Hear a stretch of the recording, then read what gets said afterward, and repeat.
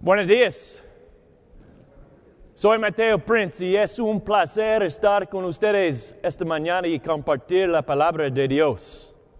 Good morning. My name is Matthew Prince, and it's a pleasure to be here this morning with you and to share God's Word. Before becoming a military chaplain, I served as a pastor and missionary, in fact, with a second-year seminarian, Michael Tanny, in Mayagüez, Puerto Rico. And during that time, we had a lot of short-term mission groups from the United States that would come down, and they would help us with our vacation Bible school. They would help us with the construction of our church and preschool, or sports camps, or eye clinics, or prayer walks, or evangelism. And they would spend the whole entire day working with native Puerto Ricans. And then in the evening time, Michael or I would take them to interesting spots on the island and share an evening devotion with them. And so on this cold January morning in 2010, if only in your minds, I would like to take you to Rincon, Puerto Rico, where the wind feels warm on your skin, where you hear the waves of the crashing along the beach, where you see up in the air beautiful seagulls flying over a lighthouse. And I have a question for you this morning. What is the purpose of a lighthouse? Now, we all know the answer, do we not? But because we're Lutherans, we don't talk in church. But it's not a rhetorical question this morning. What is the purpose of a lighthouse? Help me out. To guide ships. Because we know that without the light, there is certain destruction. The ship could run aground. Property could be damaged. Souls could perish. Without the light, there is certain destruction. We all know this very well. In fact, go into a room that's unfamiliar to you. What's the very first thing that you do? There you are, groping in the dark for that light switch, right? Because you know that bad things happen in the dark. You bump your head, you stub your toe. In the beginning, the Word of God said, "Let there be light." And there was light. You see, there is a connection between light and life. Put a plant, any plant, in a darkened room, and it grows toward the light.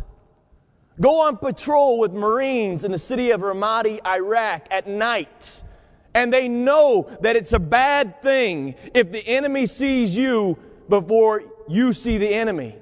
And so they wear night vision goggles because we know that there is a connection between light and life. In this world, there is a battle going on. A battle between good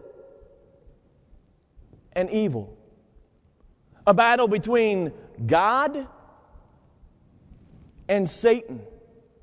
A battle between light and darkness. Perhaps I can explain this battle a little bit better through a story. It's one of my favorite stories, and I hope you enjoy it.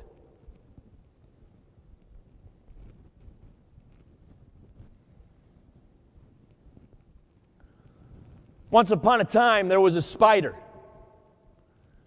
Now, this wasn't an ordinary spider. In fact, he was the biggest, baddest, meanest spider in all the land, and he knew it.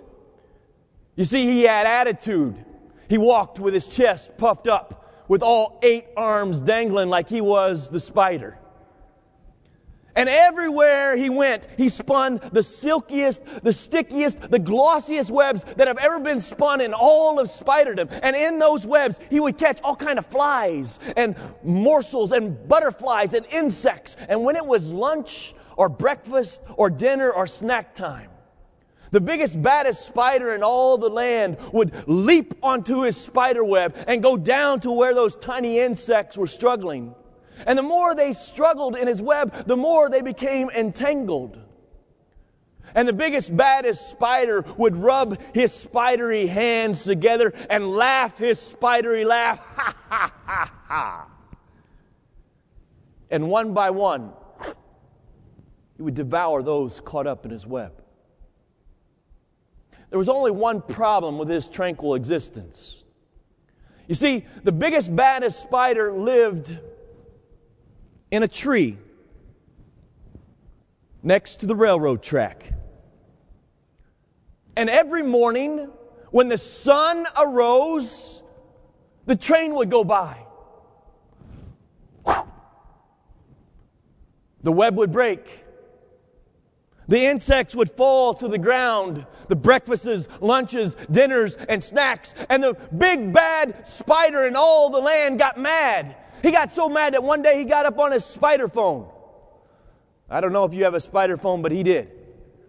And he called all of his spider buddies together. And he says, I have got to destroy that train.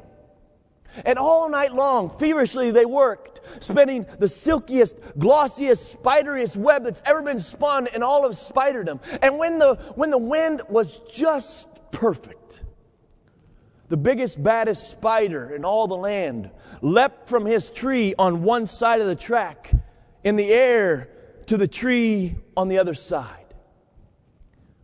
And back and forth, back and forth, back and forth, they spun the silkiest, strongest, spideriest web that's ever been spun in all of spiderdom. And the biggest, baddest spider in all the land thought to himself, aha! I'll place a special seal on the web to make it as strong as possible. And then he took one of his spider buddies and he said, You stand here. And he said, yes, sir. And he took one of his spider buddies and he said, You stand here. And he said, yes, sir.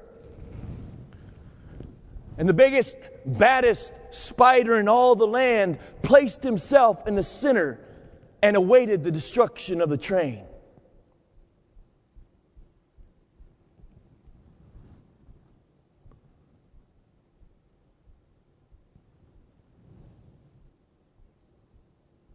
When the sun rose in the morning, he could see the smoke of the train as it approached. As it grew closer and closer, he could feel the vibrations of the track. As it grew closer still, he yelled to either spider buddies on either side, the destruction of the train is upon us. And he rubbed his spidery hands together and he laughed his spidery laugh. Ha, ha, ha, ha.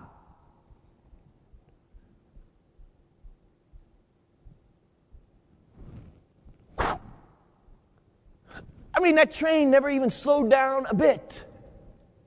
Those spider buddies on either side, like they weren't even there. That special seal that he placed on the web, like it wasn't even there. Pilate said, go. Place a guard on either side of the tomb. Place a special seal on that rock. You make sure that no light enters into that tomb.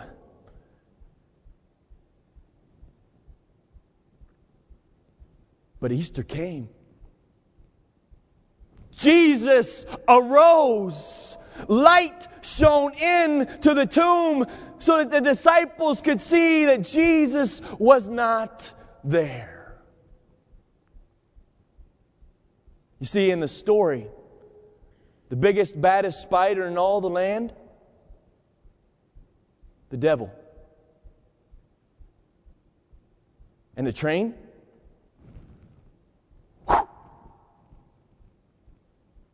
like it wasn't even there. Jesus Christ. The text says, the light shines in the darkness, but the darkness does not understand it. But dear friends, in Christ, you understand the light. You get it. Not because of anything that you have done, but because God, the Holy Spirit, has placed the light inside of you. It's not like a foreign language that you don't understand. You understand it. But still, Jesus comes to people and they don't recognize Him. And that's the problem in this world. That's the battle that's still going on. That there are souls that are headed for eternal damnation because they do not have the light. I want to take you a moment back to that beautiful lighthouse. You remember that lighthouse? The text says, there came a man, his name was John. He himself was not the light, but came as only a witness to the light. John, not the light. You are not the light. Matt Prince is not the light. And thank God Almighty that we are not the light. Because I don't know about you, but there's an awful lot of times that I feel inadequate to be doing and standing in the place of God.